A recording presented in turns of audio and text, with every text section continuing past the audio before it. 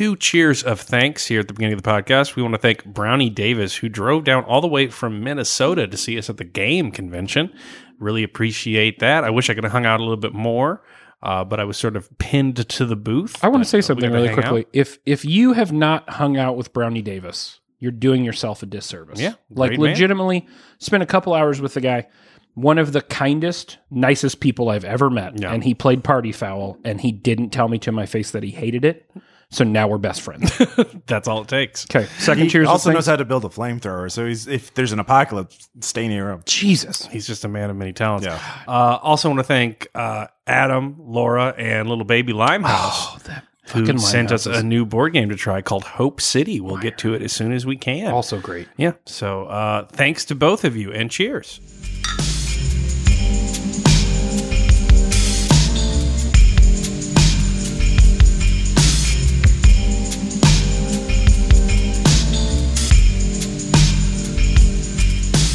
Hey, everybody, I'm Caleb. I'm Spencer. And this is the Mix 6, where we have 6 conversations, drink 6 beers, rate them on a 5-point scale, and occasionally have petty arguments about just nonsense. We're really just racing to the bottom of the barrel there. What is the most absurd thing we can bicker arguments about? For a long time, we debated about like what to put under the Mix 6 podcast, and we landed on like beer, board games, pop culture, philosophy. We should have said petty arguments about nonsense. Yeah, really. That's the best tagline we've ever not had. Yeah, and also might be like the subtitle to most of this year, at least on the internet. Yeah. Like 2018. 100% arguments about nonsense. So anyway, we are here.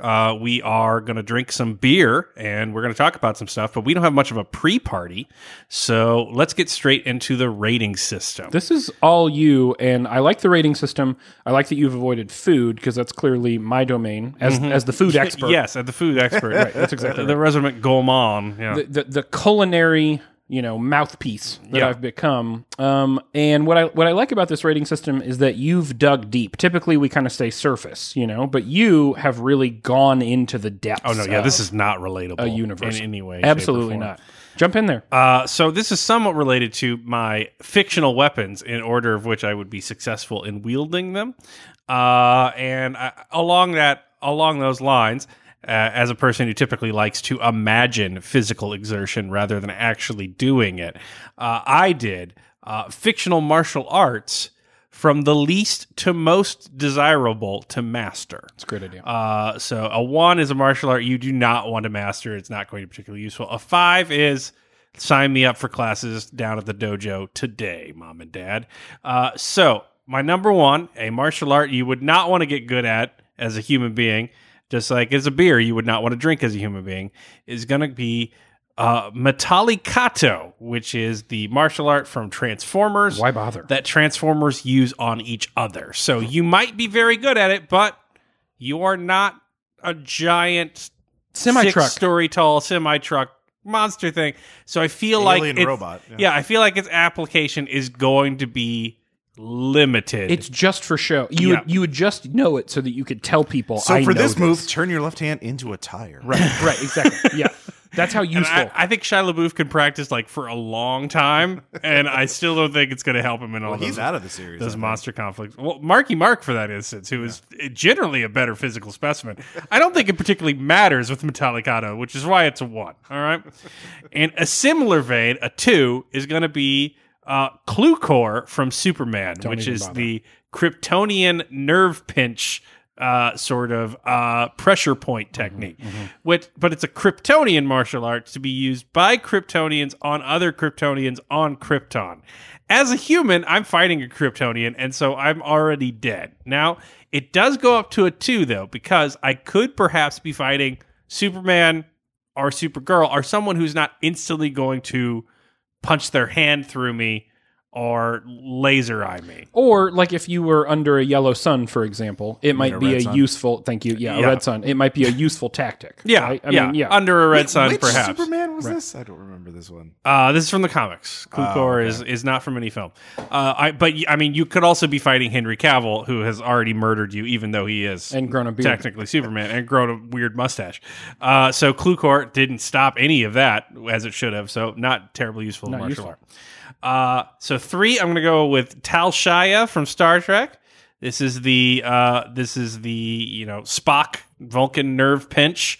And that's my speed. Like, as long as I don't move around too much, if I can just pinch you in the neck and you go to sleep, that's a Caleb Stokes level of exertion martial arts. I can handle that much. So 4, it's going to be Venusian Aikido from Doctor Who. Now, this is equivalent of the Doctor did it. So it's the 70s. The Doctor was real punchy in the 70s. And I've watched a lot of videos of Venusian Aikido once I learned what it was, because I admit I wasn't around for the original run. Near as I can tell, it primarily involves smacking people while wearing a smoking jacket, which seems just like a great martial art. Like, you look great. It's just slapping aliens I just while want to do looking that like generally. Hugh Hefner. Right. I'm okay with that. And then 5, a fictional martial art you definitely want to become a master at, and a beer you definitely want to drink, is going to be Deja Vu from the Discworld series, in which people remember being punched and kicked by you and have a deep sensation even though you're not doing anything. It's brilliant. Yeah, which is definitely my kind of martial art. Yes. I have a question. Where would gun kata appear in this list? I mean, it's definitely down there near Metallicado. Really? Like, yes, because here's the thing. It's just pointing a gun really fast. Yes, very true. you don't need But a I martial said art. to master, which implies some form of practice was involved. All right? So, Deja Vu, if I don't practice that well, you don't remember something and nothing Yeah, really all happened. right. But gun kata, if I, mess up between my white belt and my yellow belt test, I'm dead. Like, there's no there are not many masters of the gun kata because, they can teach you to fall in judo. They can't teach you to take a bullet in gun kata. You're not supposed to be hit by them. So I'm just saying, like, it seems real difficult. Good on Christian Bale and what is it, Tay Diggs? Who's the other one in there? I don't know. think so. I'd Yeah. say- For figuring that out, because there cannot be a crowded masters circle. All right. Yeah. All right, that's fair. All right. Okay, so with that rating system, which I think is unobjectionable and pretty brilliant, Yeah. we're going to grab some beer and we'll be right back for Dissecting Our Fun.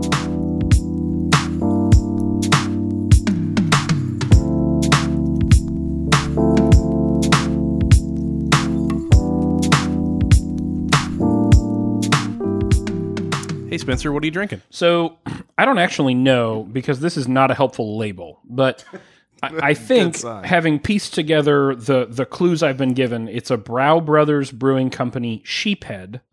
I cannot tell you the type of beer other than it says better game, bitter beer. We'll fucking see. There's a lot of bees just So- all over that label. It is a hive of a label. He is drinking it. It is going down his throat.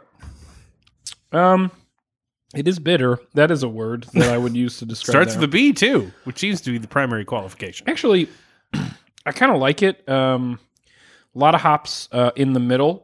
Starts really light, gets really hoppy bitter, and then mellows out like a nice ale, maybe even like a little bit of a red on the back end. I'm not totally sure. I'd give it a 3. According to beeradvocate.com, it is an American IPA. Oh, okay, sure. I'll take Yeah, that. that's an IPA. Yeah. That's a Tal Shaya from Star Trek, I think. It doesn't bother me. Nothing is too offensive about it anyway. And if push came to shove, I'd have another one and go, okay, yeah, that's a beer. Yeah. Hey, we're into Dissecting Our Fun. Caleb, you've either made the best purchase or the worst purchase of your life. We've talked about it a few times in passing on this podcast, but we've really reached a point in some of our board gaming where, theme be damned, I just want to sit down and do some math with other people. Yeah.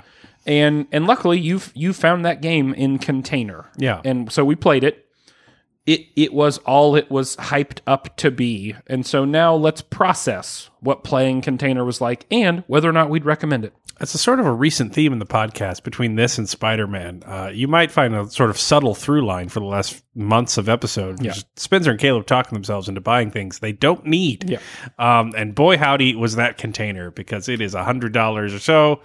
And Yeah. It is $100 for a short experience that I find definitely to be worth it, but I don't know most other people will. And I completely understand if they don't. So here's the thing about container. You are literally manufacturing shipping containers. You're not shipping things. I cannot underscore this enough. You're not shipping things in containers. You're making the containers. That's the fucking game. Yeah. Now here's the real bit though. You're making the containers, but you actually don't get a whole lot of value out of the containers that you make. You have to create and share an economy of containers made by other people to generate your engine. Caleb, talk a little bit about the engine. Which is what honestly intrigued me about Container, because I've read it elsewhere, and I think it to be true at this point, having played it. It is considered to be the most accurate and compelling of economic simulations in games, because while you are often simulating things against the board, the economy is being simulated by the board in the macro scale. Yeah. In Container, the economy is almost entirely made of other players. That's right. So, for instance, I can pay another player and then create a container on my board, but that is in my factory. That's right. From my factory, I cannot put my factory containers into my warehouse. I cannot do that. The only thing containers from my factory can go to is other people's warehouses. So if I want to put something in my warehouse, I have to buy something from another person at the table's factory. Once it's in my warehouse, I have to get it on a ship. And here's the thing, my ship cannot go to my warehouse. I have to go to someone else's warehouse to put things on my ship. Then my ship needs to go to the island and sell that, of which there's an auction. So here's the thing, I can buy my own things off my own ship. But if I do that, I spend my money and then it's just gone, which means that considering Container's a closed system with other people, if I buy my own stuff, which is the only way to score the game, I obliterate money out of the economy. So if we all bid and I really need that, and so everyone bids high, I have to go with the highest bid and match it. So if the highest bid is $8, I pay $8 to put it on my section of the island for it does for in-game scoring. And then that $8 is obliterated out of the economy. Yeah, let's pause and explain that a little bit, because I think that's one of the most interesting parts of the game. When you say closed system, what Caleb means here is that players start the game with a requisite amount of money, and then but for a few instances in which new money is introduced into the game, the only money at the table is the money that you start with at the beginning of the game. Yeah. So if you're just spending your money on your stuff, it's not going to anyone else, which means it's not coming back to you. They can't spend more money on your stuff, which means there's no money floating around. And in a game that simulates an economy, money needs to move. And so for me, you can literally cause your own recession. That's exactly right. So for me, one of the most interesting aspects of the game is it disincentivizes you from building things you need, because then you have to pay for them. And when you pay for them, you don't trigger one of the few instances in which the outside world matches the money you've made from other people and introduces new money into the economy. But the compelling thing is that if you buy a shipment and bid on it and it's not on your ship, right, you pay that to the person who got the ship. Yeah. But then the person with the ship is also going to get a government subsidy. That's right. So if I buy stuff off your ship, I give you the 8 money. And then you also get 8 money from the bank, which and is one of those rare invigorates instances. more money into the economy. That's exactly right. So the game really encourages to build the thing you do not want on your island, and incentivizes other people to build the thing you want on your part of the island, so that you can simultaneously gain the most money for what you're giving to other players, right, while also refusing to crash the entire economy so everyone loses. And I find it deeply compelling as a system. They've also tightened some things up in the second edition, from what I understand. There's now an investment bank, so you can bring outside money into the system that way, or outside containers that weren't there originally. Let's talk and about that is something to do so in case you don't want to play with someone who accidentally crashes the economy and you have to play a bunch of extra turns, which is interesting. the scoring mechanic on the island is super interesting too, because whatever you have the most of, you have to throw away and score nothing because the market is flooded and it gets no money. So if you score purple containers at 10 points apiece, you cannot have purple containers be your number one commodity. You have got to stock up on some useless trash in there to make sure that that gets thrown overboard as being saturated in the market, to ensure that, like, you don't be like, I got 6 containers of purple in there. Be like, well, yeah, that's 3 more than anything else you have. So now you got 0. Now you have 0. Like, and there's a ton of stuff. So it's find it deeply interesting in that, like, it is competitive. You are trying to play people in terms of how you're setting your prices and seeing what people are doing. And I, to be clear, I am bad at it. I am not good at container. I think I came in dead last. It wasn't your best showing. I'll admit that. I don't care because I'm just so intrigued to watch it work. Yeah. But my subtitle for this Dissecting Your Fun is Container, aka Why Have I Done This to Myself? Right. The art is, I would describe it as Stalin-esque. Yes, it is. I would say bare, I would say abysmal if it was like not a series of pictures of boxes. In which case, it can't be that offensive. But it is not great. Imagine that you Google Earthed a shipping yard, and then you printed it out on a printer. That's the board. Like, that's the whole board. Satellite map? Yeah. Yeah. Pretty much that. Yeah. Yeah. On like a. I found this printer in my basement. It's 10 years old, but it still has the some island's ink left in okay. it. It's okay. Yeah. It's okay because it's blue and green. Yeah. So it's like, and it's look, color. Right. There's color not contrast. a lot of that going around. But that being said, while I want to aggressively mock the component quality of the boards and their images, You cannot mock the component quality of the actual pieces. containers, I was concerned as we were dropping them on my table to stack them that it was going to leave like long-term persistent To marks. say nothing of the ships, Right. Which is a murder weapon in my version of Law and Order. Yeah, absolutely. Someone gets stabbed to death with a ship container. They are the heaviest duty resin plastic I have ever felt. It's like 2 pounds a piece. It was insane. That box is not light. No. I will be sure. And that's the thing. Like, that's why the game is so expensive in the modern reprint. Yeah. I think I could have been really interested in the system of Recander with like a cardboard disc. I put cardboard containers on. It would have been fine. It would have been fine. I would have been interested in it, and it could have been $30. Yeah. But the component quality of this is obscene and connected with art that couldn't be more disparate. No. Like, there's so many questions I have about the people who reprinted this. Like, so many detailed questions about, why'd you do this if you later did this? Right, And right. it's just baffling It is to a me. stunning juxtaposition of utility in that I think the boat would actually work as a boat if you needed it to, but the map would not actually work as a map because it's that poorly printed. Yeah. I've got to say this, when you told me about the game, you were super excited, and I was like, yeah, it sounds interesting, and I've played plenty of economy simulators in the past. Your explanation of the game was pretty good, and I'm like, man, that sounds like it could be a lot. And in theory, it is a lot. I mean, you're setting your own prices. You're trying to figure out ways to inject new money into the economy. So there is a thriving passing around of dollars. You're trying to restrain yourself from just buying and buying and buying exclusively things you need because they'll get thrown overboard.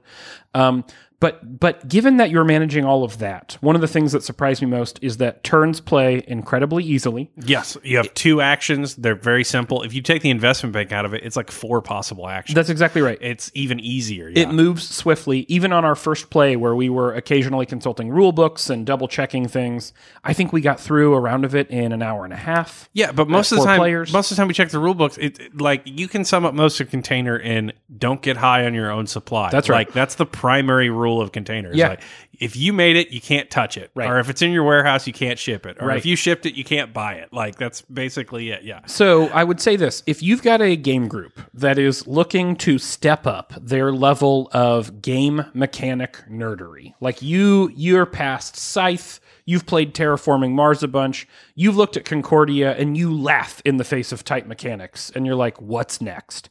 I would recommend, if you can swing it, $100 and $110 is pretty Or expensive. if an idiot friend makes a poor decision Right. and buys it, Right. and and they will invite you over to play. They're I would recommend Container weird, pretty wonky heavily. economic game. Yeah. Like I was shocked at how much I enjoyed that game and how much I've thought about that game since we played it. I'm weirded out by like the choices it made in terms of production and design. Yeah. But in terms of like raw game mechanics, it's one of the more interesting games I've ever played. Totally agree. And I'm glad you bring up Scythe, because Scythe is a game where you'd be like, yeah, the components must look brilliant because it's a game about that. But like, what if one of the plain old boats from Container could literally shatter to pieces any little piece of plastic meant to represent a mech warrior, a silly mech warrior? What if you just dropped a container on it and shattered it to pieces?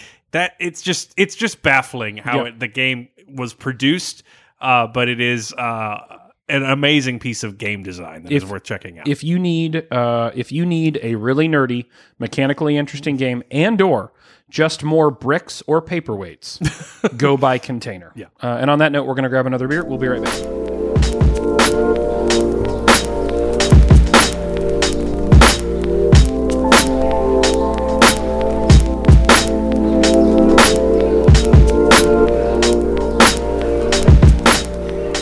Caleb, what is that? I am drinking from Kona Brewing Company, the Pipeline Porter made with Hawaiian Kona coffee. I like a lot of those words. Mm-hmm. I love me some coffee. I think I'm really starting to be a porter fan more than It's I that used time to of be. year. Yeah. Porters are better for Seasonally, I agree. Yeah. What are we thinking? Probably a bit more smoke than the growler we had before we started recording this. Yeah. But I like it quite a bit. I think it's a 4. Ooh. I'm generally very impressed with Hawaiian beer, but it's like it is a dice roll, like because it really depends on how it travels stateside for me. Sometimes, some of that label they actually bottle it or they do it in Colorado. Yeah, this- and this that is it actually- really depends on breweries other than Kona. It really depends on what you're going for. Actually, Kona's now out of Portland, Washington, New Hampshire, and Tennessee. Yeah. Yeah, but I quite like that. It is a very drinkable porter. Again, not too heavy, but not missing anything that you expect from a porter. And the coffee is subtle, which I need in a coffee theme. Sure. Anything. So it's a porter that's a 4, also known as a Forder. Nice. I'll see myself out. Hey, we're into Sports Planer. It's Venusian Aikido, according to the rating system that I worked so very hard on. Thank you very much. It's a good system.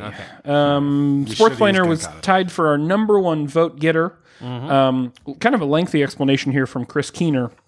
But kind of the gist of it is, Chris is new to football. Christopher is one of the 10 or 11 people playing in the Mixed Six fantasy football group, and we're having a lot of fun. Very active group me. Really enjoying the conversation. Oh, by the way, I was gaming with Jason last night, and he said he needed to kick your ass, and he meant in the context of fantasy football. Right. But all of us at this table thought literally, and we all looked like, well, I mean, that's Obviously. easily accomplished. Have you seen that, man? I don't know why you told us, but 'cause, I mean, you can do it. Right, sure. Observe other things. It is airy outside.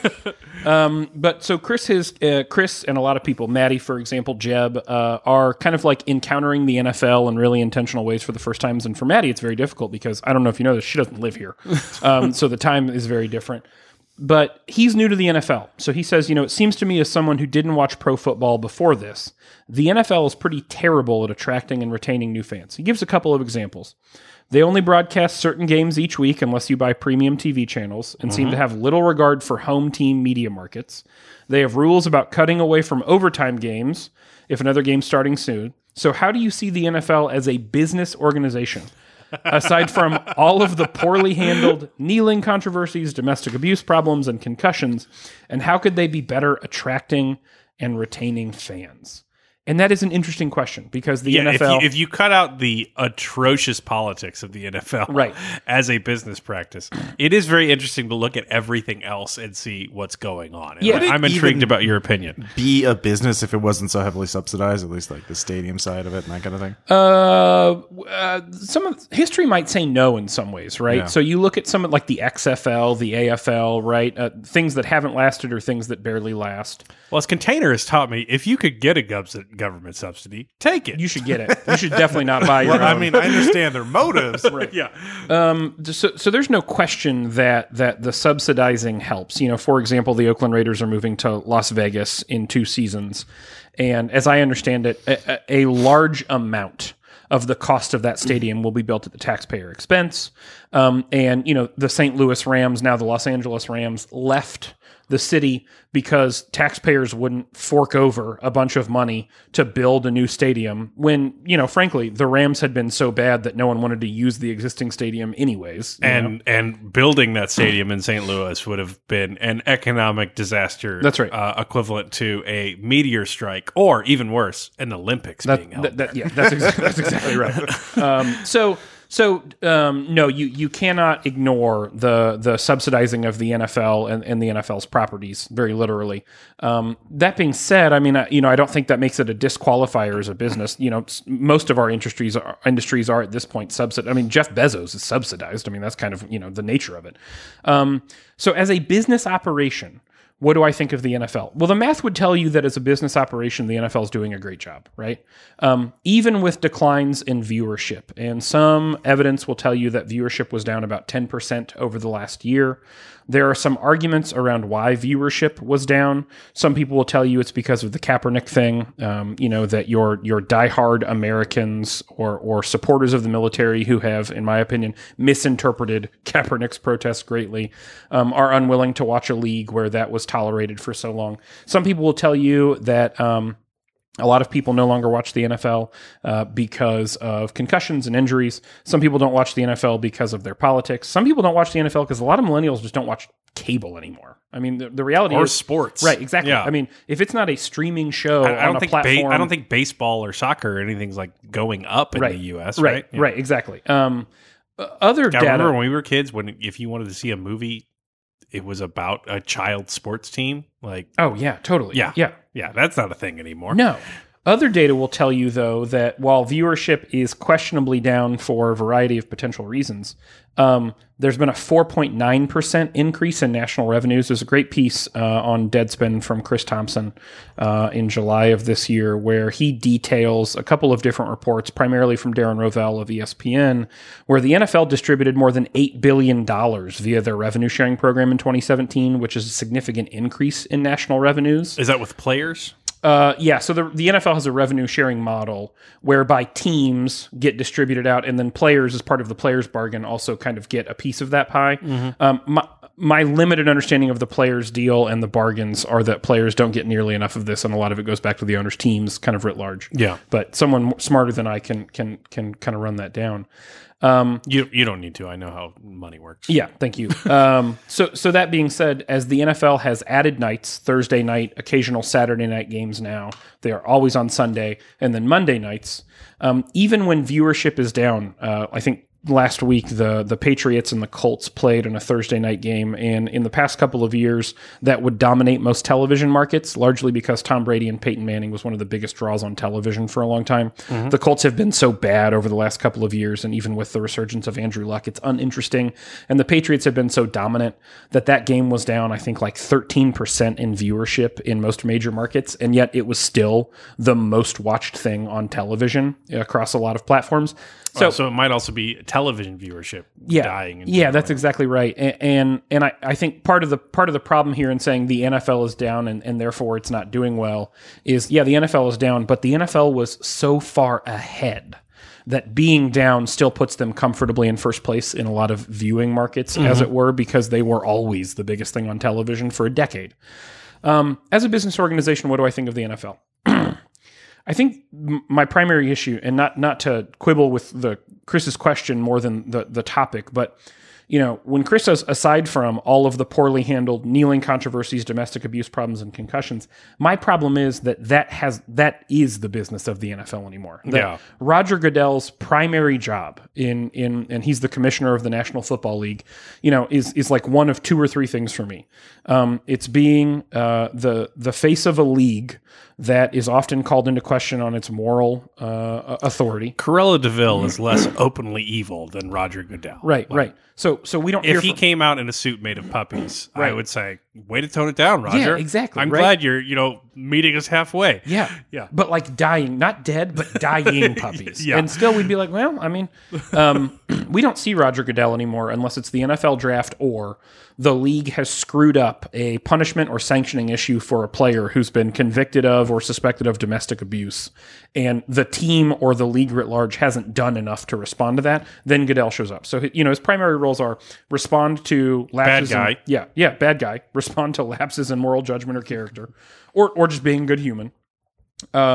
To talk about the NFL's fundraising efforts for the troops, for cancer awareness, et cetera, et cetera. But of course, even over the last couple of years, they've been absolutely raked over the coals about their support of veterans and the military because, a lot of people did those exposés in 2015, 2016, I think, where they were showing how much money the NFL was charging the military and the American Cancer Society to put their stuff on NFL things as compared to the amount of money they were giving back. So either push moral issues, which they're failing on, push benevolence issues, which they're failing on, or to talk about rules issues in the past couple of months. So the NFL made drastic changes, for example, to quarterback safety, to protect quarterbacks from concussions, to kickoffs to protect players from injury and concussions. And all that's really done is create a lot of tension around what is and is not a penalty, what is and is not a catch, what is and is not an appropriate play anymore. And so Goodell spends some time on public television, national television, talking about why they've made rules changes that have made the game, frankly, less interesting, have created unnecessary penalties, have flipped games because of bad calls, which aren't bad calls. They're enforcing the rules, but they're bad ideas for player safety. So as a business unit, that's what the NFL does now. They rake in a bunch of money, and then they spend their time hedging against people who are unhappy with the product on the field or the products off the field. Yeah. Because it employs a bunch of people who are, some of whom do not do good things very publicly, and then the NFL has to respond to it. So it's hard for me to argue with them. It's a juggernaut. Roger Goodell is a millionaire. All of the owners are millionaires. Teams are selling for billions of dollars, the highest dollar values of all time. And they're distributing more wealth than ever. That being said, I can comfortably look at all of it and go, yeah, but I don't really like what they're doing about it. But that doesn't change the fact that it works. And so I maybe that's not a good answer. But it's okay. I often wonder if the, just staggering tone deafness and political nonsense put out by the NFL. Yeah, we're not a political here. We're just playing a game. The F-15 flyby. Right. Nothing political here. Yeah. National anthem to start the game. Exactly. Yeah, I often wonder if that is not an intentional marketing tactic that gets a base more stoked up than they would be otherwise about a game. Oh yeah. With a sort of nationalist fervor about something, but I don't have an alternative thing to compare that to. I don't have numbers pre the NFL doing horrific things because God knows that has been going on for a number of years. Oh yeah, I've forgotten that time. Yeah, 100%. So do you think the NFL is going to keep on its current path then? Like more or less stay the course as it is? Yeah, for the most part. I actually think that the one of the things the organization has done is the organization has started to so for example, you can stream your Thursday night games on Amazon Prime now. Yeah. They're opening up, they are asking for you to purchase NFL primetime packages or premium television packages, and they're available on PlayStation Vue and streaming services.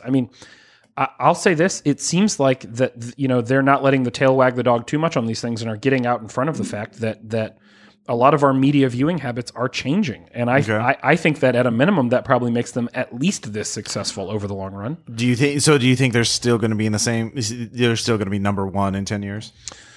No. Okay. I don't. I think that if they can't figure out the injury thing, what is kind of more interesting in this conversation to me about the success of the NFL isn't necessarily that organization as a business entity over 10 years, as it is looking at the data on the decline in the number of kids playing youth football. Flag football. A demographic thing. That to me is the more leading indicator of where I think the NFL I'm fine to watch these up. gladiators kill themselves. Right. I'm no longer keen to train my child to be a gladiator. Yeah. Because it turns out it's not healthy. Right. I think that as our generation continues to age and has more kids, and certainly the generation after us, and we're much more aware of the physical, and have less kids in addition to that too. Right. Yeah. Exactly. Yeah. Are much more aware of the physical risks of playing football, of hitting each other in the head. I think that the player base will erode over time, and I think that's or interest in the sport generally will erode in the same way that I think boxing. That it only took a couple of examples of us seeing our national boxing heroes, who could not talk anymore, for us to be like, that seems like a very violent sport, and maybe that's not for us in the future. So I think that while the NFL so we'll just move them on over to UFC because they're all too young, and we don't. Exactly. We don't see Chuck Liddell crapping his pants yet. Right. Yeah. So I think whereas the NFL will run its course for a while by expanding into other viewing markets and finding itself on other platforms, which is smart. I think long term, we've learned enough to know that this isn't sustainable. I mean, I think the game will have to fundamentally change, and then the people who are the ones watching the game, like diehards, won't be interested in that game anymore. So no, I don't think in 10 years we'll be talking about the same thing. Right. You heard it first. XFL is the future. Vince McMahon is going to save us. He's got it. XFL forever. And with that, I need another beer.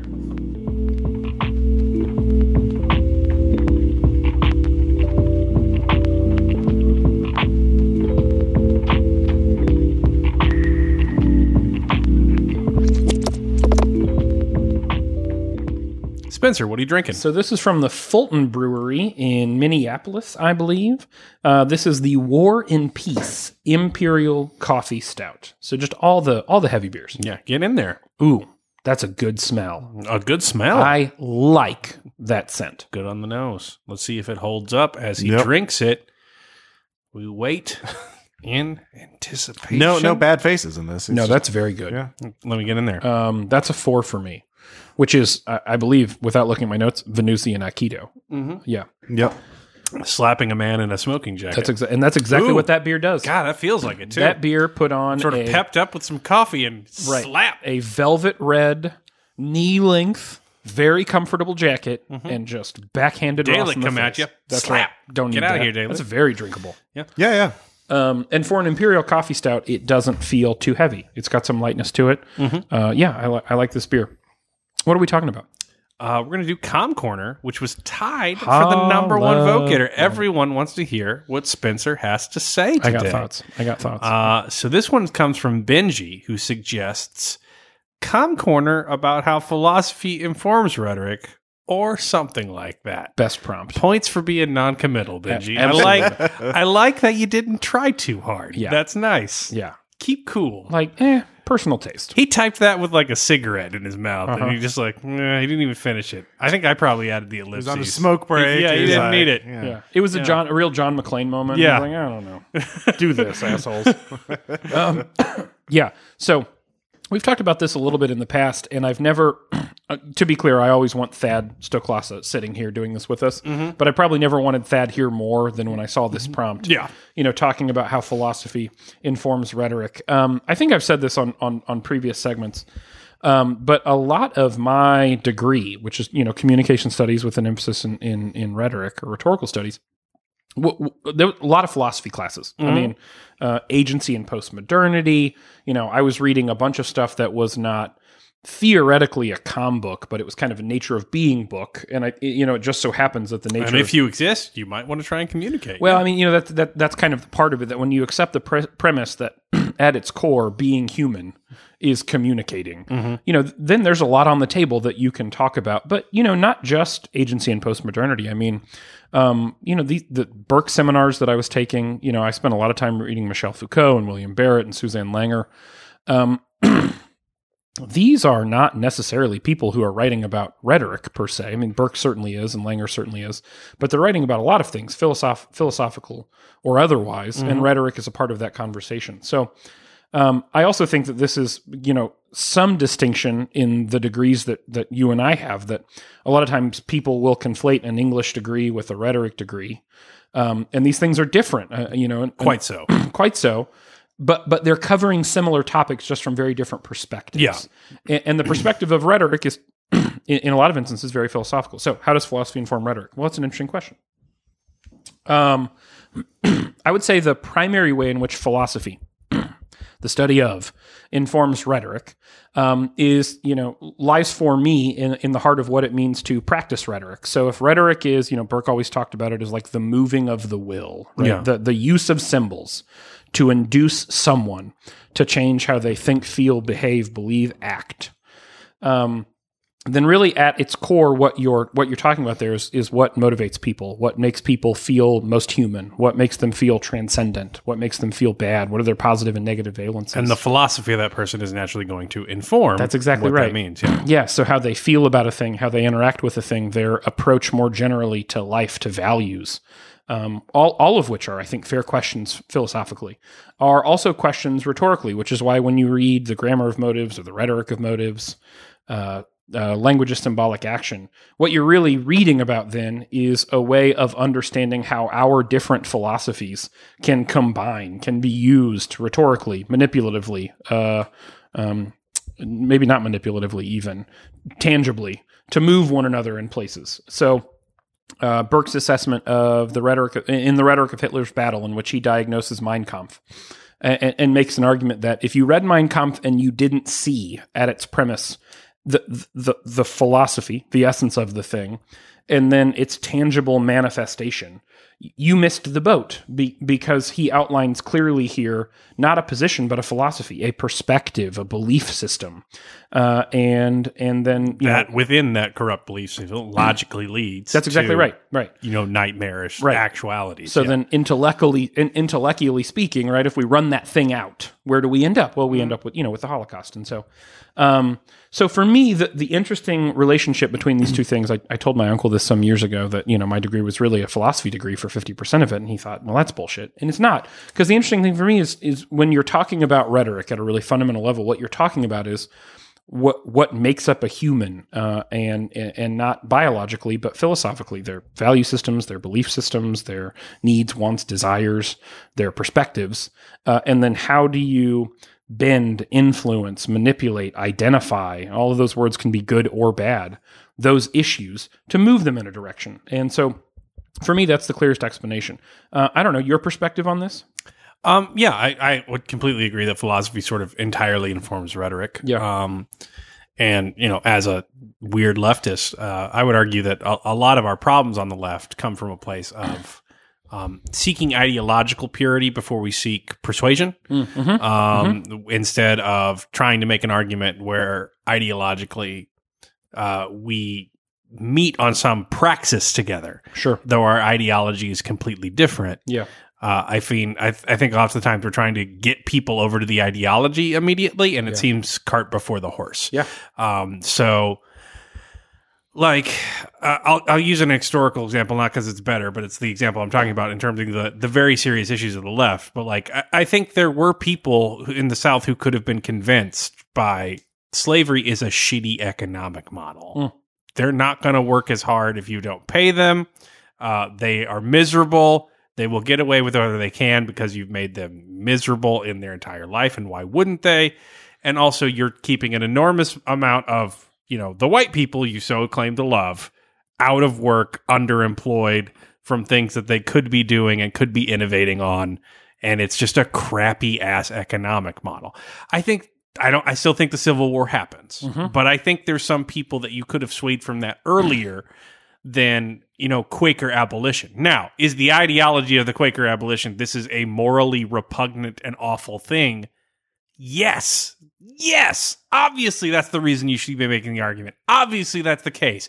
But in terms of rhetorical praxis, in terms of rhetorical utility, maybe you just talk about Haiti to those people and be like, you only got to slip up once, and then your head's on a stick waiting for Napoleon to find you on the beach. That's gonna, if I'm a preacher of pure venal fear, maybe that moves the needle more towards something where we have a movement of will in terms of praxis faster than a musket will have to do it. But ultimately that's where they're at. And I see a lot of that today in the, and stuff like the modern debate. So like the Kavanaugh nonsense, like the argument is like, have you no decency, sir, that I see repeated instantly on TV.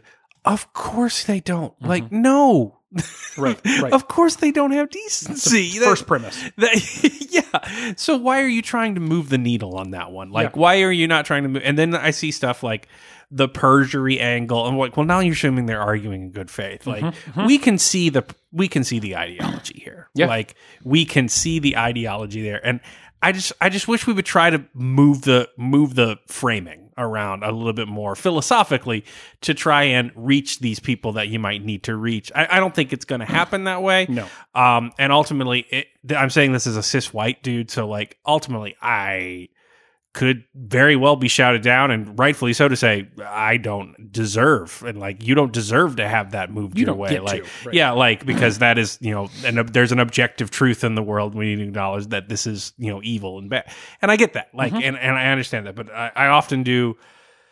All my Twitter feed is like, "Have you no decency? How could you do this, sir?" And I'm just like, because it's been years at this point. Right. Obviously, they can do this. Like they don't think you're human. Decency is not the discourse we need anymore. Yeah, we're past that. Yeah, you don't share the philosophy, so like meet them on their philosophy and make an argument there. Which is I think what they want more than anything else. Like, and it's not that you have to give up your ideology to do that. No. I think that's a good distinction. That while I think these two things are, interwoven such that you cannot separate them, I do think it is important to know that you can have an ideological and a rhetorical position that are different. And I think that that's because you can detach, I think. You can recognize the potential effectiveness of an argument and then make a determination about whether or not it fits into your philosophical system of truth. Yeah. And then all you have to do is figure out what's more important to you there. For me, those things are more compelling when they're part of the same system and sing from the same sheet of music. But that's not always the case, nor does it always work, right? And so I think there's kind of a question of taxonomy, definition, how are these two things related? And there's a question of effectiveness. And that's really what you're talking about. Yeah. And it may not always be effective for your philosophy and your rhetoric to be aligned. That doesn't mean the rhetoric can't be effective in and of itself. Yeah. So, interesting question. If you're really interested in running this down, I'd suggest not anything by Burke, but a lot of Burke's stuff. Beach read. Right, yeah. Take it to the laundromat. Yeah, like probably the Permanence and Change, maybe. Attitudes Toward History would be a really, really good read. Ernst Cassirer has a lot of great stuff, too, that I think could be helpful here. And then Stephen Toulmin has a really practical approach to the relationship between philosophy and rhetoric, and he's kind of one of our greatest argumentation scholars of the 20th century. He's got some really cool stuff on the logical relationship between these things and how they get meted out in the terms of discourse. So check those things out. Thanks so much for the question. On that note, we're going to get Caleb a beer, and we'll be right back.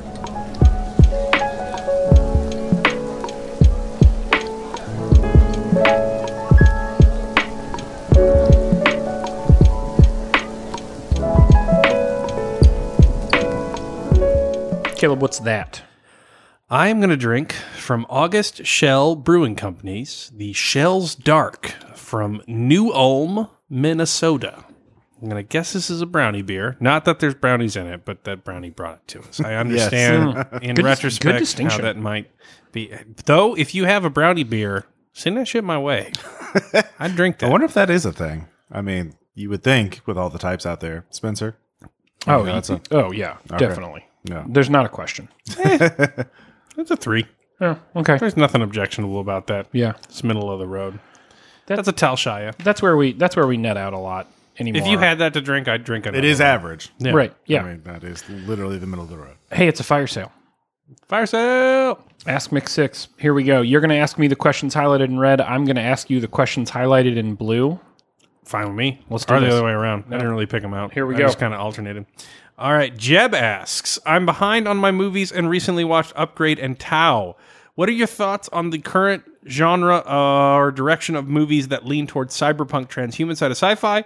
What are your likes, dislikes of the genre? What would you change for future movies and shows? Generally for this, typically like the action scenes more than in many other instances, and I'm always interested to see the interesting takes on the tech that smart people have in movies and television Oh, you're when gonna it love comes to Upgrade. science fiction. I'm so excited.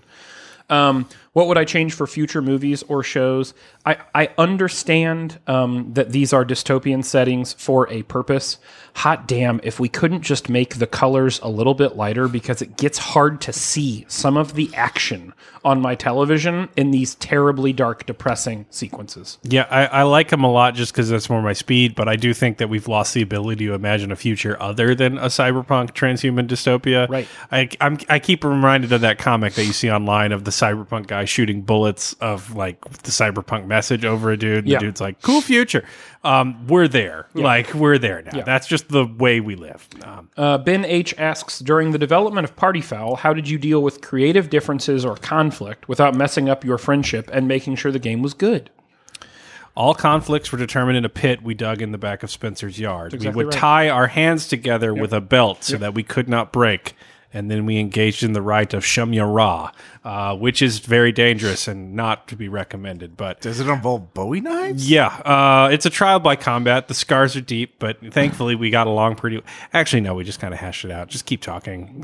Open up a group me channel and just keep talking until you figure it out. There were actually like very few creative conflicts per se. Partially, I think because I was happy to let you take the creative lead on much of this because you've developed a bunch of games in the past, and unless you said something that was just bonkers to me, I was like, yeah, let's give it a shot. And generally it worked. So, yeah, good news. As a corollary, I would not start a collaborative project with someone who is not willing to compromise on things. Oh, 100%. Yeah, know your collaborators before you engage on a big project Word. Yep. You're up next? Yep. You ask me. Oh, I asked you? Yeah, you asked me red. I didn't ask you that one? Blue. Damn, I answered that question. Damn. Girl.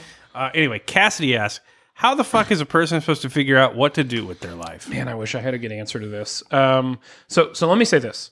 I think as someone who went through this very deeply and did not do a good job with it, what am I supposed to be doing? These kind of like larger questions about purpose, etc. One thing that helped me is I stopped thinking about what is my purpose in life, even though I think I kind of landed there. What is my purpose in life? And instead, I asked myself, in what environments can I thrive? And I started looking for those environments which were exciting, which were activating, which were enthusing.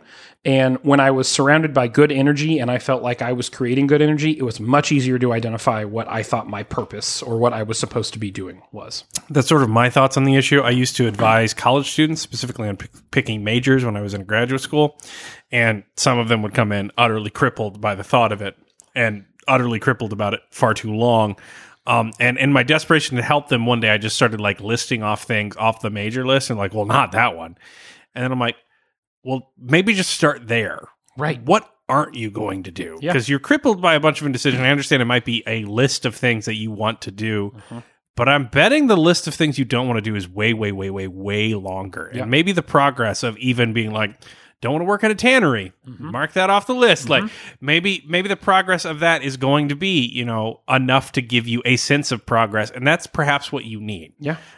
So at least limit the field. You know what I mean? Yeah, totally. Focus on the negative for a bit so you can get back to the positive. Stephen Lee asks, do you feel any conflicts with using Facebook for the Mixed Six in your other projects, given its problematic nature? I'm not judging, just curious, given that I'm sure you've thought about this matter. Yes, I do feel some conflicts. I'm not wild about Facebook. I appreciate the lack of judgment, and I would expect nothing less of a solid person like Stephen Lee. However, what else can we do? I've thought about getting off Twitter a number of times, and then I thought, and how would I interact with a lot of people that I interact with for this very purpose? And how would I promote this podcast or discuss it or do Jury Over Beer? So. Yeah, I'm with you on that. Totally hear you. Yes. I shouldn't have an iPhone either because it has rare earth metals in it, but here I am needing to make phone calls. Here we are in 2018. So, yeah. You're asking me. This is a long one. So Benji asks with a long anecdote about mistakenly misgendering a person who would prefer to be gendered as a non-gendered they in reference to dogs being typically better with a person of a sex or another. I'm not going to read the whole anecdote, but Benji is seemingly agonizing over a mistake and apologizing for it. So if it is brought up, certainly you should apologize for it. If you felt the need to reference it to us, certainly you are already feeling bad about it and that you want to make a change in the future. However, I wouldn't bring it up if the person is absolutely cool with it and hanging out with you on the regular as it appears from the anecdote. Yeah. That would just make things weird. Right. I think it's totally okay in the moment when, if it becomes weird, to apologize, lay bare your mistake, explain what happened, and ask how to proceed in the future so that the terms are clear and so you know exactly what the preference is. And I would think that if they're friends, they're going to give you the grace to understand, this issue. But I mean, you're already making an attempt to change, and it's not an issue, so don't overcorrect. Yeah. Turtle asks if you could plant any 5 Google searches into a hypothetical romantic rival's search history to be discovered by your mutual love interest. What would they be, and when would they be discovered? We're just going to do one Google search. Yeah. Mine would be over something, I don't know the exact wording of it, something regarding cell phone tracking. You want it to be subtle, or I mean, you're obviously a Shakespearean Machiavel if you're doing this shit, and you're a terrible person. But assuming that, you want to be at least good at being a terrible person. Sure. And like being like, how to dissolve a body in acid. Well, that's just too on the nose. Yeah. That's going to be right in the court case. You're just, well, now I'm not only married to a criminal, but a shitty one. Like, but like, how do I hide my cell phone GPS from this location or something oddly specific? Yeah. And the person's going to be like, I don't know what you're talking about, because they don't, because you planted it on there. Right. That is a seed of doubt that's going to grow and bloom into a sort of Machiavellian dramatic takedown that you're obviously looking for if you're this sort of Aaron from Titus Andronicus. This is deep. In the modern day. Yeah. My goodness. You don't want to overplay your hand to destroy this relationship. Good Lord. Okay. Wow. I got nothing after that. I mean, I was just going to say Donald Trump. But yeah, yours is way better. Yeah. You could just say alternate select Jason, furry conventions near me. Hey, maybe that's their thing, Ross. Well, I think these are all great answers. So yeah. I mean, assuming it's a non-furry relationship, obviously. Yeah. Do you have a favorite Shakespeare play? Midsummer Night's Dream. Oh, you're a comedies man. I really, I don't know why. After all these years, that one's stuck with me. It's the American Pie of Shakespeare. I think that's it. It's great. I've always found the character of Puck to be interesting, entertaining, and fun. And everywhere I go, I'm like, oh, there's the Puck. Okay, cool, great. Sort of mischievous, but not very good at it. Right. Yeah. Q or Quentin asks, how do you explain rules to people who enjoy playing games but hate or react badly to rules being explained to them? Assuming they are unwilling to learn the rules themselves.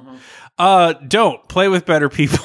It's a board game. It exists as a concept of rules. If they get angry at you when you explain the rules to them, and by that means you took the time to learn the game so you didn't have to read the rule book aloud to them, and so they explicitly catered an experience for you and they get pissed about it, shut it down. Yeah, find somewhere else. Right. That sounds awful. Because the alternative is they violate the rules and you don't explain it to them, and now you're not playing the game, or you're making an assumption that they can't play the game correctly. Neither of those is a good alternative either. So yeah, get out. Pull the ripcord. What are some things you've learned about yourself after being in a relationship? What didn't you know that you wish you had someone mention to you? That's from Scott Henderson. Things I learned about myself. Even though I feel like I'm almost always right, the important thing is not always being right, and your attitude should adjust accordingly. I also need time where I'm not talking or where I can be kind of alone and quiet in order to be a good partner to someone. So sometimes my version of being the best partner to Brandy is taking a little time before I'm a really good partner to Brandy because I need to recharge. And you just have to go with the flow on some shit that doesn't make sense to you. And people warned me about that. You know, they're like, look, sometimes shit just happens and you're like, what the fuck is even going on? And you'll get nowhere raising Cain around that stuff. You just, okay, all right, that's what we're dealing with now. So let's effectively deal with it. Yep. Also, you don't have to solve every problem. Friedrich asks, for the communist, I assume he means you. When will the revolution come? Well, the naked psychopathic ambitions of the bourgeoisie and ruling classes couldn't be more laid bare right now. But the fact of the matter is that we are too comfortable. Yeah. It's going to come when the climate change comes. And I can pretty much assure you of that. So 10 years. Yep. So when the material conditions get uncomfortable and there is a stark paradigm shift and everyone realizes, oh shit, better be woke or die, it'll probably be too late. But there'll be lots of blood on the streets, so hey, buy your Murrays. Anyway, Maddie says, gift giving is a thing some people love to do, and for others, it's seen as equivalent exchange and obligation. What is the line motivation that causes this separation? For some people, we've talked about love languages. It's just not their love language, and I think that's okay. So I don't want to speak globally about this issue, but I do know that there is a specific iteration of this that I see frequently, and that is when you've given me a gift out of benevolence or kindness or love, and now I feel obligated to repay you with what feels like a cosmically weighted or balanced gift. Now it's become an expectation or a script, and I think that's when gift giving really, for me, kind of violates the purpose of gift giving in the first place, when we're trading balance back and forth. I assume there's like 3 tiers of this. There's the people where gift giving is like a psychological profiler head game where they just like get something that cuts you to the core, where it's almost too good of a gift, or at least that's how I register it because I am not have the skill of those people. There's sort of the basal obligation, but I still want to get you what you want. So what do you want? You ask for it. I don't want to give you money. I go get the thing you want. I give it to you.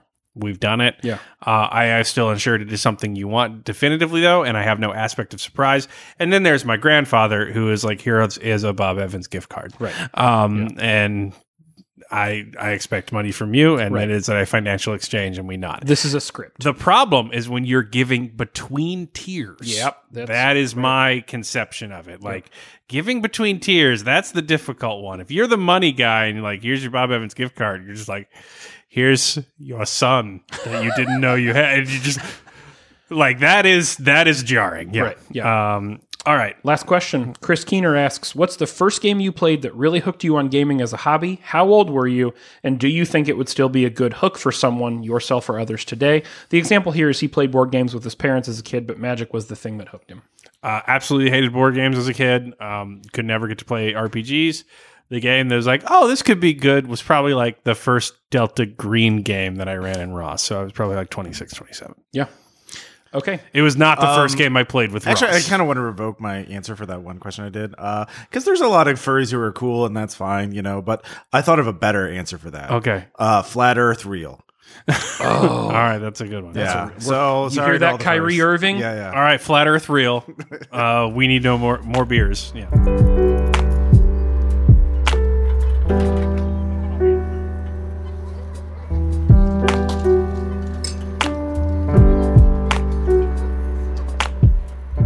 Spencer, what you drinking? This is from Lift Bridge Brewing Company in Stillwater, Minnesota. Oh my God, it's a Stillwater. It's a different thing. Everyone, It's a place. It's everyone a place. calmed. Put the hatchets away. So what was it called again? It's the Hop Dish IPA from Lift Bridge Brewing Company. It smells like an IPA. Yeah, he is drinking it. Got sort of a Jamaican color scheme on the label. Yeah, green and Yeah. yellow. Yeah. It's very earthy. Yeah. Yeah, it's fine. It's a 3. It's a Lot of threes. Talshaya. Yeah. Lot of threes. Yeah. Well, it is the average, as Ross pointed out. Yeah. Look, it's fine. It tastes like an IPA, really light on the front, dies on the back. In the middle, there are hops. Cool, great. Indeed. It was the whole story. Yeah. Hey, we're into Armchair Director, which was also tied It was a 3-way tie this for your week number one for vote number getter. ones. My Yeah. God. So Maddie has asked, so with movies like Mandy and Twisted Pair in limited cinema releases right now, what makes So Bad They're Good movies gain a cult following, and how are some bad movies just bad? Let me say this.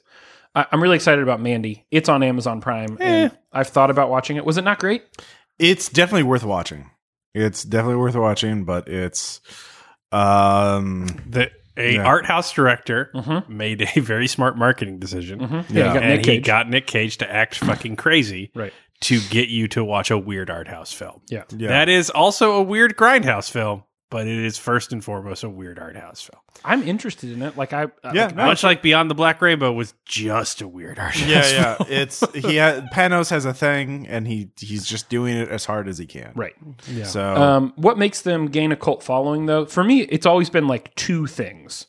So one is, I think that it's the nod, right? It is, in many of these instances, I think it is a recognition at some point in the film by the cast, by the director, by the style, that we're in on the bit. Like, I understand. Oh man, I couldn't disagree more. Oh, no. I think there needs to be some because for me, the problem with going hard in the paint and never never accepting that. It's possible this is bad. I think what you end up with is Tommy Wiseau without anyone else in the fucking room. And I think that the other people in the room are as important. So you thought that the begrudging ironic admission of the room's terribleness came from the performances of the other actors that weren't Tommy Wiseau. Right. That's an interesting reading of that. Yeah. I don't. If it's just Tommy Wiseau, that's unwatchable.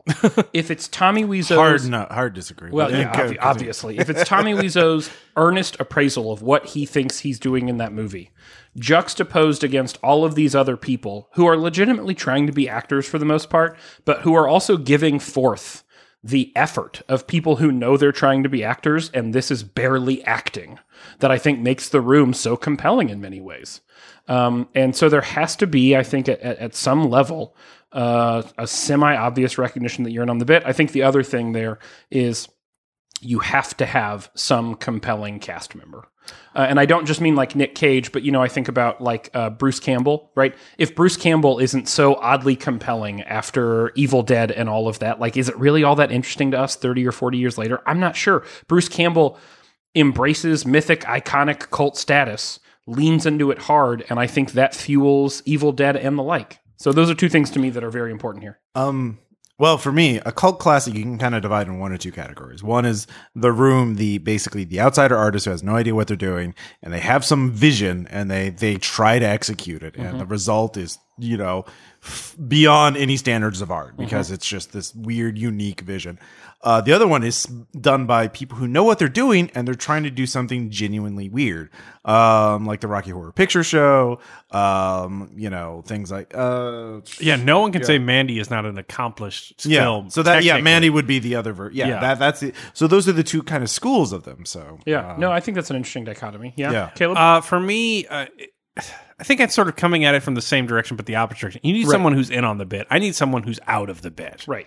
The cult nature of something needs to be, at least at some point, charmingly genuine. And I know authenticity is somewhat of a sham, and we talked about that before, but I think Mandy works not only because it's a technically accomplished film, even though it is boring at points, but it's visually very compelling. Visually very compelling, but because it might be a cult classic because Nick Cage is a man who knows no shame. Like, what would it be? What would it be to be a man without shame? He commits. Yeah, he commits to everything to a laughable, comical degree.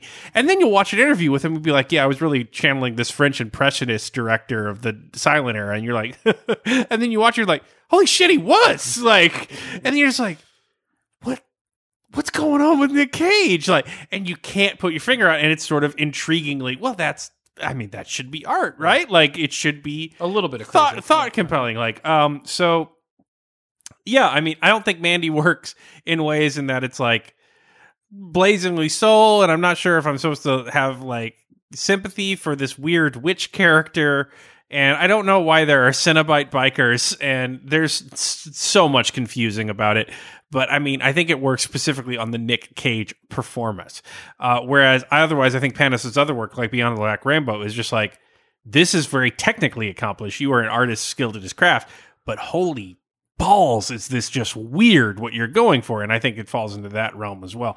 But I do think cult has to be at some point, if we're talking about so bad it's good, like Maddie's question, because I don't regard Rocky Horror Picture as so bad it's good. I regard Rocky Horror Picture as like so good people thought it was bad. Well, I think it's the key concept here is dissonance. Yeah. Like there's something in a cult classic that is dissonant and causes you to be uncomfortable in ways that you didn't really think about. Like Rocky Horror Picture Show is about sexuality. You're uncomfortable about that, especially back when it was first made. The Room makes you uncomfortable in a variety. Jodorowsky's El Topo or something. Yeah, exactly. It's a Western movie during the height of Westerns in which they fire mind bullets at each other. Yeah. Yeah. So I think it's dissonance more than anything. Like Hollywood movies are about resonance, like trying to make you feel comfortable and feel better about yourself because you have the satisfying narrative arc. You know, Joseph Campbell, Hero of a Thousand Faces. This one is like, no, we're gonna put some feedback in the microphone. It's going to be fucking bad, and it's going to make you think about things because fuck you. Question your life. See, that's why I don't think Mandy's going to make it, because like there's some discordant images in it, but like it's also kind of like Hollywood sentimental. Like he's so in love with Nick Cage that like there are points when it's not the bathroom screaming scene, which goes on to the point of just Will Ferrell absurdity. But other points where it's Hard like, to disagree. That's the best scene of the movie. no, I love it. No, that's why I love it. But there are other points where it's like you're watching the, murder scenes or Nick Cage is going insane. And it's like this like Spielberg face loving slow-mo. Look at this emotion on Nick Cage's face and feel this emotion too. It seems very Hollywood at points to me. Okay. Like Yeah. it's not as weirdly disconnected. I mean, the dream logic of the settings, isn't Hollywood. Like, how did they get there? And this movie is not going to explain ambiguity. why there is a giant bottomless pit in this trailer park. Like, that's Thomas Ligotti shit. But there is some pot where it's like, it's sort of manipulative in its camera work and in its slickness. And like, it might not have enough dissonance other than the fact that like Nick Cage as a human is something we're never going to be able to unpack. It'll be really interesting to see if Mandy stands up 5 years from now. Yeah. Like that's I think it has the potential to be a cult classic, but are people going to really respond to it after a couple? But I think it was marketed as a cult Oh, classic. yeah, which that's a might problem. be the May that like, cause like, I love Snakes on a Plane for sentimental reasons, but it is not a cult classic. Nope. And they attempted to be from moment one. Yeah. Like, You can't do don't. You can't go try to make a cult classic. I don't think. Yeah. Okay, we got one beer left, and we're on to Drunk Enough. We'll be right back.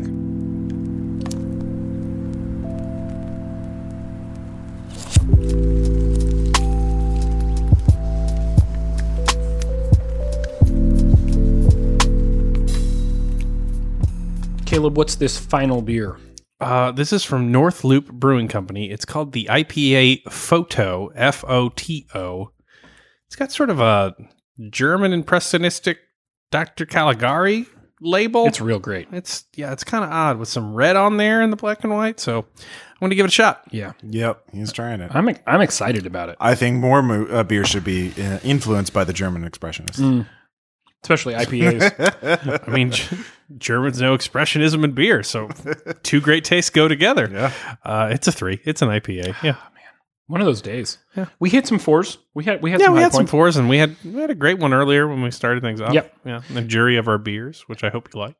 Hey, we're into Drunk Enough, and wanted to do something a little bit different today and recall from the past. We talk a lot about education, we talk a lot about teaching, we talk a lot about the subjects that we studied, philosophy and rhetoric even, this episode. But I wanted to just take a few minutes and think critically about, for people who have all spent a lot of time in classrooms.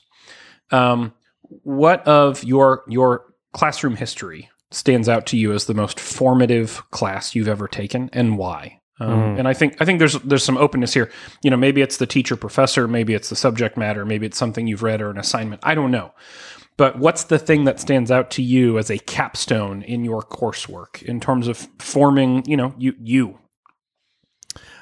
So for me, I'm torn on this. I mean, I could go back to like Miss Huss in first grade, and like I could go back to Mr. Husky, Mr. Vreeland, who, convinced me to be an English teacher, and writers, conversely, and all that kind of stuff. I go back to really bad classes, which taught me like what I didn't want to do as a teacher, like, and negative capability there. I think sometimes, especially if you become an educator yourself in any way, shape, or form, learning what night to do might be, and why you don't do that might be even more valuable, because you didn't have to make that mistake yourself or get trapped in it. But the one I've always got to go back to is going to be cultural studies with Dr. Burling. That class was the shit. Yeah. It was just fucking fantastic. I loved every part of it, other than the writing and the copious reading and the insane course load that almost broke me. But when it didn't break me, I was thrilled to have gone through it, which is pretty great. Yeah. Yeah, and I think that's part of the deal too, right? That maybe the most formative class is also the one that kind of like hardens the rock a little bit, that like shapes the diamond. But from your perspective, like what was so formative about it? What are the things that you think you've taken out of that class? So it was very late in grad school. I was very disillusioned with grad school. I had learned at that point that grad school is largely about writing other people's books for no money, and you are scut work and all that kind of stuff. But Burling, far too much of a Marxist to do that, did not use a grad student to be his slave even one time that I ever saw.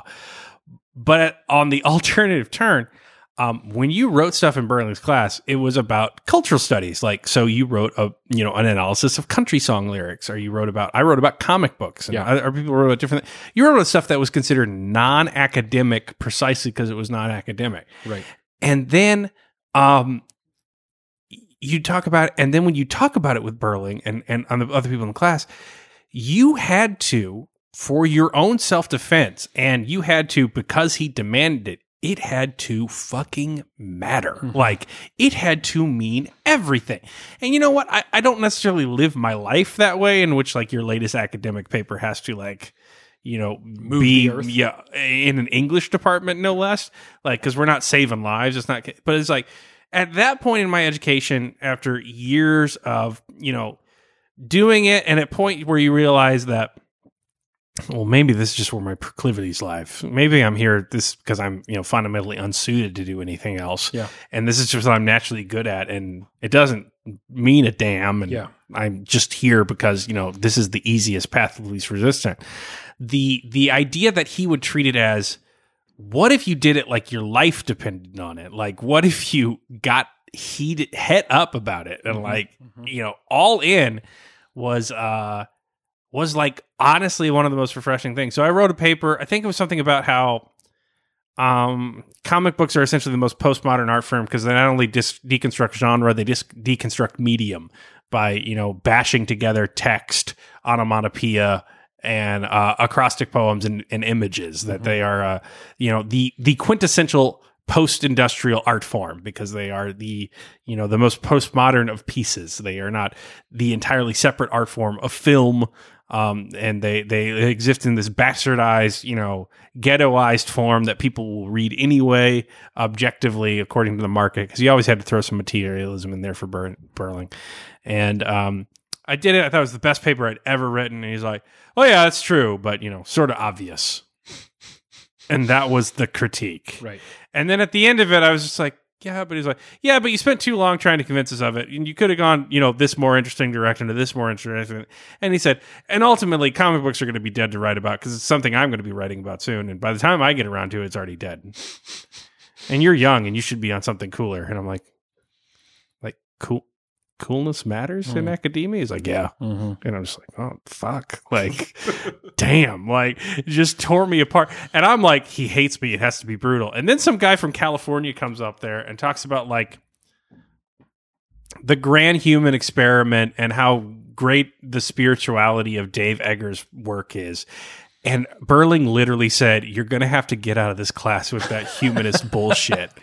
And the guy's like, well, I don't think that was very, very polite. Like, goes on a rudeness thing. He's like, I don't have to be polite when you're that wrong. And just eviscerates it. Now, as an educator, not a great way to go about convincing that man to change his mind. Like, just a brutal thing. But that's the thing. We were operating a level where there was skin in the game. Right. What if it wasn't just this exercise we did to get a degree? What if you all weren't here to just get, like, a diploma and a wife and 2.5 kids and a dog named Spot and a white picket fence? What if it all wasn't just, like, this weird credentialism for making a certain amount of money?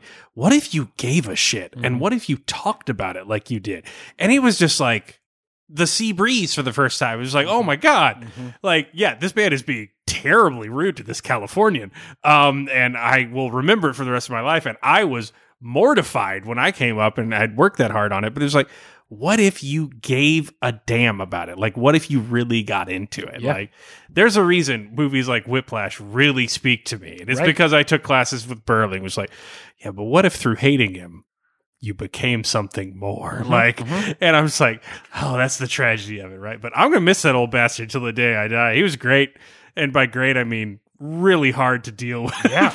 But you learned a lot. Sounds great. So that was it. Yeah. Similar, different teacher, obviously, different teacher experience. I could talk about a lot of different things. I had a lot of very smart people tell me, it's not enough just to say things well. At some point, you're going to have to generate or conjure some substance. Troy Smith told me that at Drury. Gloria Galanis told me that at Missouri State. All of that stuff was, like, really formative. And I could spend hours talking about my time with Don Parson and Robert Rowland and Scott Harris at the University of Kansas. And those are really and truly the things that matter the most to me. But there's this one moment I look back in my undergraduate career that probably is the moment which sets me on a path to where we're sitting right now. In a media analysis and criticism class, Media 454. Ironic. Yes. Yeah. Dave Steinweg was the GA teaching that class at the time. He was finishing his PhD through like UCF or something. Dave started a class by like showing us an episode of The Office. And he just said, I don't care about what we read. I don't care about, just observe the thing. Tell me what it was like to encounter The Office. What stood out to you, right? Like no music. I mean, the interactions, the pitter patter of the characters and all this stuff. And it was kind of weird. So afterwards, I kind of was like talking to him about it. I'm like, what's going on here, man? And he was just like, I think it's important for us to recognize our occurrences, our encounters with everyday media, and how that shapes our understanding of things. And we often don't critically think about this stuff. And I was like, that's really fucking cool. So for that class, I ended up writing a paper on Hot Fuzz. And it's Hot Fuzz and the role of Marxism, and how, Hot Fuzz really embraces like, the problems of. Mm-hmm. And I spent hours talking about that paper with Dave after I'd turned it in, and he'd critiqued it and, told me what was wrong and what was right and what he liked and what he hated. Contents of the paper notwithstanding, what was really interesting to me is I think it was like one of the first times I felt like something that I really cared about, which may or may not have been important to other people, like Hot Fuzz, media writ large, I could find a space where it was okay to be really nerdy and obsessed with that thing in a structured environment where people got paid to do that. Yeah, you don't have to turn it off. Right. That's sort of a revelation. Like, what if this was an ethos by which you just examined everything? Right. What if it was not just something you did because someone assigned you a paper? What if this wasn't just the outgrowth of me calling one of my nerdy friends after something and spending 10 minutes geeking out? Yeah. What if there was a space where, holy shit, it's a way of being. Right. Like, yeah. Right. And where that space wasn't just welcoming of this, but under the right circumstances would push you to be really good at it, to be able to participate in that space. You don't just get to show up and go, oh man, I really like Hot Fuzz. You had to show up and go, oh man, I really liked Hot Fuzz because, and if I really want to make it, I need to read these non-related pressing texts, and then find reasons to use that vocabulary to describe why I really liked Hot Fuzz. And the kind of constellation of interests that moment brought together for me and that class brought together for me are probably why I ended up where I ended up. And along that path, I had much more formative experiences with teachers who were much more brutal and shaped me as a writer, a thinker, a human, way more than Dave Steinweg did. But I'll tell you what, that class was the first time, it was like a watershed. You know what I mean? It was like, oh my God, wait, I could take a whole path doing this. And, a semester later, I was in grad school. And that was the thing for me. And so I don't know. It's kind of fun to look back on those things, and it's hard for me not to look at that class as the 2007 version of what we do every time we sit down at this table. Yeah, and I think, well, yeah, but if I wasn't given some grace to fall in love with that act, would I be sitting here? And I don't think I would. Yeah, like Berling's midterm for that same class was he came in. We had no idea what we were writing about. It's like a 2-hour timed essay. Just, brutal, break your wrist, writing it out. Right. He came in and said, he's like, we're going to the computer lab. We didn't know we were doing that. So we go to the computer lab. And we go up there. He's like, and he pulls up the website Stuff White People Like, which at that point in history had like 20 entries. Mm-hmm. Like it was a brand new sensation like that was popping around.